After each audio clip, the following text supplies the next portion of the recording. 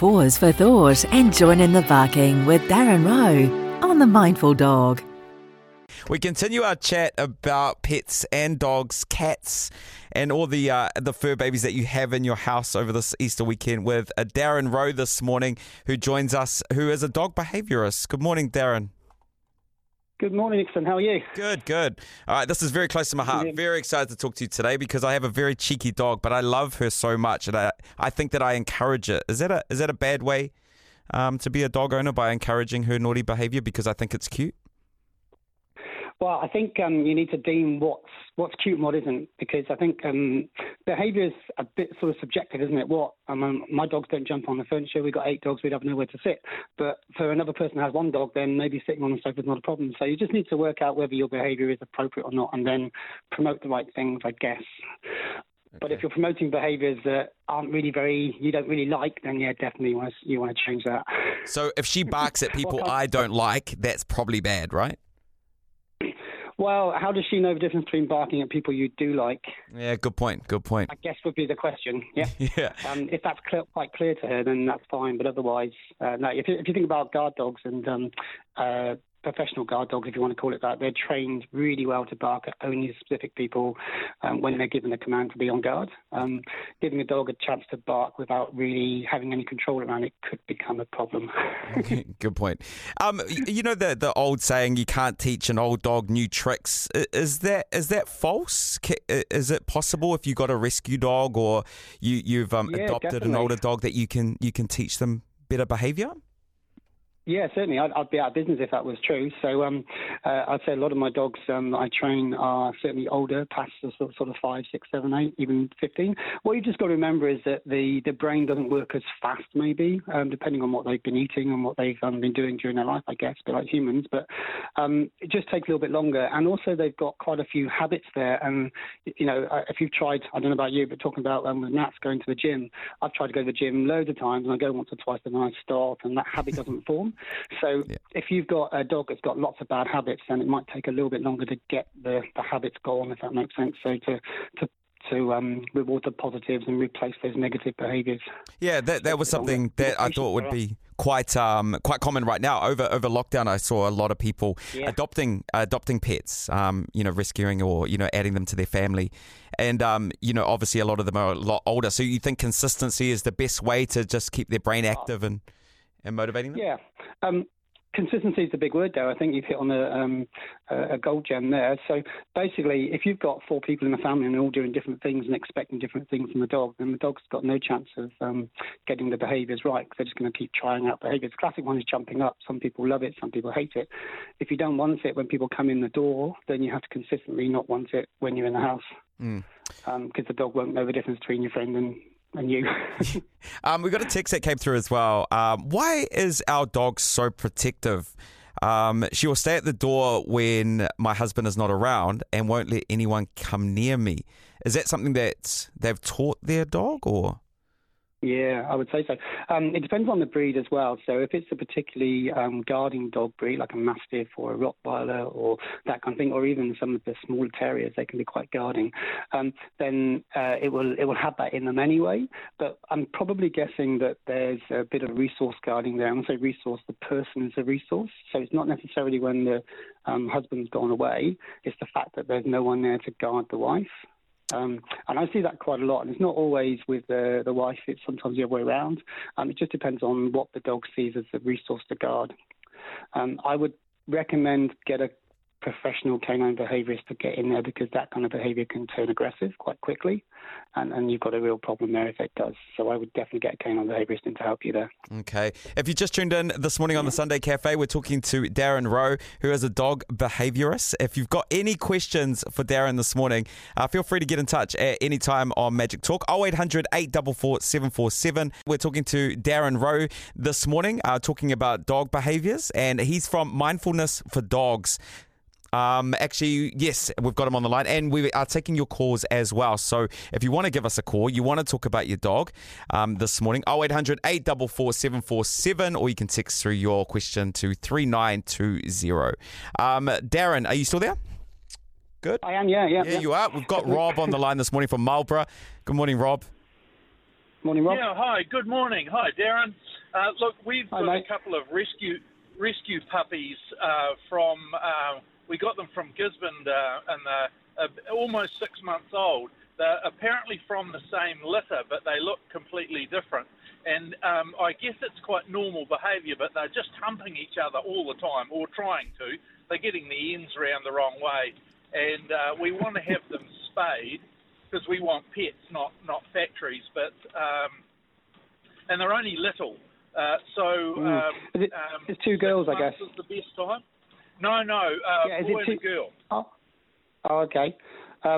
So I'm probably not the best person to ask about when to spay and when not to spay. You probably want to ask a vet on that one. But the general research now, depending on the size of the dog, if it's a sort of medium-sized dog, I'm guessing they're a kind of cross with maybe a mastiff collie, staffy kind of cross. If they're rescue dogs, is that right? No, not at all.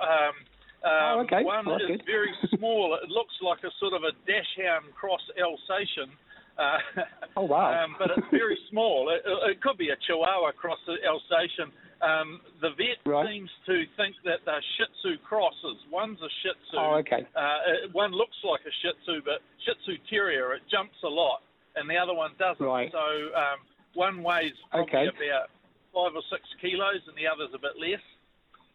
Okay, so for the small dogs then, the latest sort of research coming out of Europe is that they get spayed around the sort of 9 to 12 months mark. The older dogs then from 12 onwards. So, but you do have obviously behaviours there that need to be looked at. What I would say is they're just experimenting, just like young kids. It's quite a fun thing to do. You've got a male and female there, so they are going to get a little bit excited when they go through that puberty phase. You just need to make sure that your girl is protected. You don't want any unwanted puppies. And I would speak to your vet about the best times to spay and neuter them, definitely. It's all to do with the hormones and the growth plates not closing. So the longer you can leave it, the better, really, just so that those hips and those joints don't get sloppy when they get older and cause arthritis and stuff like that. Oh, yeah, no, that's really good. Thank you very much. Thanks, Rob. Rob is from Marlborough. We're now going to Tauranga. Darren, you're now connected with Malcolm. Good morning, Malcolm. Okay. Hey, Malcolm. hey, how are you? I've got a not too bad, not 10-month-old. I've got a 10-month-old purebred golden retriever, and he's awesome. He's probably one of the coolest dogs I've ever known. But he gets a bit like if there's like a loud noise, or if like I play softball, if I take him with me to softball, and my partner's holding him, and you know when the softball hits the softball bat, it makes sort of like a sound. He kind of gets like a bit sketchy. Would he grow out of that? Yeah. Or would he grow out of it? Or is that something I can? Well, so he's 2 months old. Did you say 8 weeks? No, 10 months. 10 months. Okay. Well, in an ideal world, you would have introduced him to that kind of noise and stuff in your life when he was a small puppy. What you need to be looking at is doing, because it's going to be fear, so he's scared of a noise, and he can't place that noise because it's too quick. So what you need to be doing really is making some sort of positive associations with that whole field. So I would be, rather than just holding him, I would be treating him lots. Try and treat one, just as he hears the noise, give him a treat. Okay, and then he'll associate something positive happening with the noise. Try not to treat them beforehand, because they might well then think of the treat as being, oh, every time I see a treat, something bad happens, and that can make them even more fearful. Okay. Quite important. So hear the noise, then give the treat. Yep. Sorry, even if I drop a plate or like an apple on the floor, or if I start the lawnmower, anything like that, he tends to run away, run and hide, sort of thing. Yeah, it's quite a common thing for a dog that wasn't socialised correctly, probably, I would say. So I guess you didn't expose him to all those sort of things when he was a small puppy. And that's the price, I'm just guessing, that's the price you pay if you don't do that properly when they're young. So you just need to just do exactly the same. You can go online and find lots of puppy, call it puppy desensitization and stuff. That's what you're looking for. And just treat him like he's a puppy. It just takes a bit longer because he's already got that, he hasn't got that sort of baseline to fall back on. But just lots of treats when you had that really bad experience. It will get better, but it might take a few months. Yep. And again, always list the dog trainer if you get stuck. Yeah. Oh, thank you. Appreciate it, Malcolm. Thank you for the call. If you've just joined us this morning from Mindfulness for Dogs, we've got Darren Rowe with us today. If you've got any questions, 0800 844 747, or you can text us 3920. Darren, got a question here. Our dog constantly barks and his tail is wagging, so it doesn't sound like it's very aggressive, but he will bark if anyone walks past, drives past, or comes to the house. We know this is good to guard, but he does it to everyone. What's the best way to help minimize this? Thanks. So dogs bark mainly for two reasons: either protection, which is what this is sounding like a little bit, or it's for attention, which is also what this is sounding like a little bit. So I think we've got a couple of issues there. So first of all, if he feels he's got to protect the front garden and protect when someone comes in, he's going to bark. If it's a certain, like a Laotian or something like that, then it's an alert dog, and then it's going to sort of bark to let you know that there's someone there. The wagging tail doesn't necessarily mean they're happy. It could mean that they're winding up to go forward, if that makes sense. So you want to just watch that one. But the attention barking is when they've barked at you to get something, you've given them attention, and then they know that that's a strategy that works. Sounds a bit like, I think you mentioned is your also little pug, is it? Yeah, little pug. My one's a pug, yeah. Yeah. And so that kind of barking that you get with those sort of dogs, that's attention seeking, and you give them attention, so they think, oh, I bark, I get attention, I'll bark again. So it could be a little bit of that. So when they bark, you totally ignore them. Don't necessarily turn away from them, because that's a bit rude, but just don't look at them or touch them or say, stop barking. And then that barking behaviour will vanish because it will have no value. But I think you've got an issue here where we're barking at somebody walking past, and that's we're trying to scare them away. So if we bark at them, they walk off and they run away. Well, they always do. So therefore, that behaviour gets reinforced every time they bark at them. So the best way to do it is stop them barking. Okay. So tough love, but not too tough love. Yeah. Yeah, or even just get someone to go past your house and stop in the middle and stay there while they're barking until your dog stops and say, good dog, and then take them in. Then that whole strategy gets changed. You ask a friend, they're like, oh, sorry, mate, I'm busy this weekend. Sorry, but we'll figure it out. Sorry. Come and have a dog barking party. Carolyn's a first-time texter, first-time listening to the program this morning. She has a Maltese and a 5-year-old, and it gets a bit of anxiety while travelling in the car. Have you got any advice if they're travelling long distances in the car with pets, especially over the long weekend? Great question. Yeah.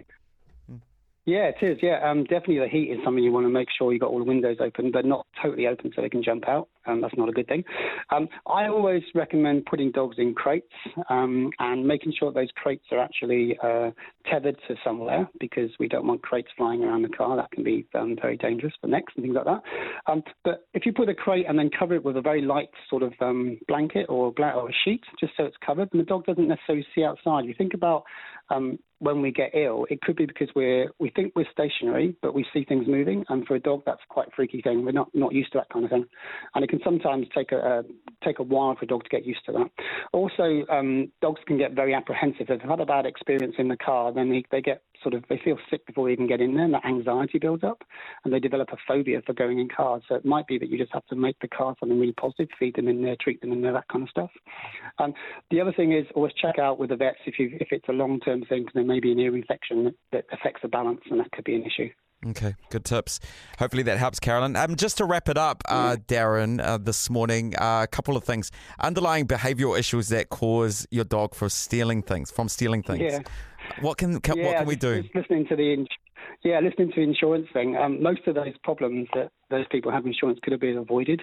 And really it's down to you managing your dog. So as a dog trainer, I would probably go as far as say 60% of dog behaviour is management, and then 40% is training. So manage the situation. If your dogs eat socks, don't leave them on the floor. Close the doors. Teach your kids not to leave their clothes on the floors. That's the best way. And I hear all the time people saying they can't train their kids, but at $4,500 every time, it's amazing how quickly you can teach your kids. Definitely. Yeah. Okay. Boredom. If they eat lots of grass, they could be bored. There's many issues why dogs eat grass, but one of them is boredom. So most of the stealing of things is due to boredom. So give them some interactive toys, but teach them how to play with them. Don't just throw them there and expect the dog just to play with them. You have to teach them how to play with toys, okay? Also making food, making inappropriate treats for food. So don't give your dog cakes and biscuits and treats, because they're going to love the taste of them because they're high in sugar, and they're going to go searching for them, and then they're going to go that counter surfing, try and steal things. Also making inappropriate objects fun. So, and this is something we do without realizing. So I've got gun dogs, and some of my gun dogs will try and steal a TV remote control or something like that. Right? If I make a big fuss about that, I valued that remote control up. They're going to run off with it and always steal it. I have to totally ignore it, grab a toy and say, do you want this? And then value the toy that I'm playing with, not the remote control. Does that make sense? I see. We value things. Yeah, we value things that we want the most by making a big fuss about them stealing them. And then, of course, they go steal them twice as much. Always teach a leave it command. That's a real good one, isn't it? Leave it. And the dog just drops it, yeah? But the way you do that is a thing called give, take, exchange. So they've got something, you give them something else, they drop that one and they get something for it. Then they're likely to let go again.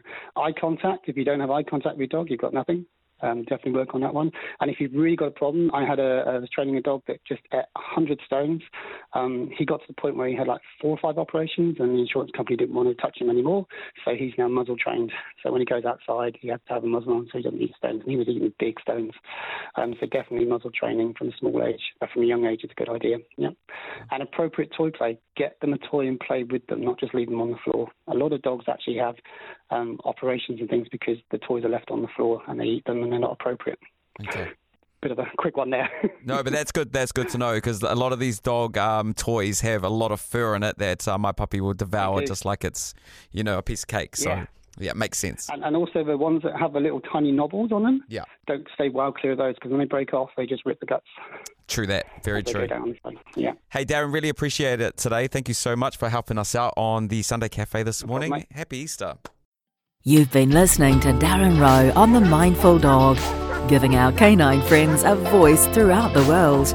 To find out more about what we do, visit our website at www.mindfulnessfordogs.com.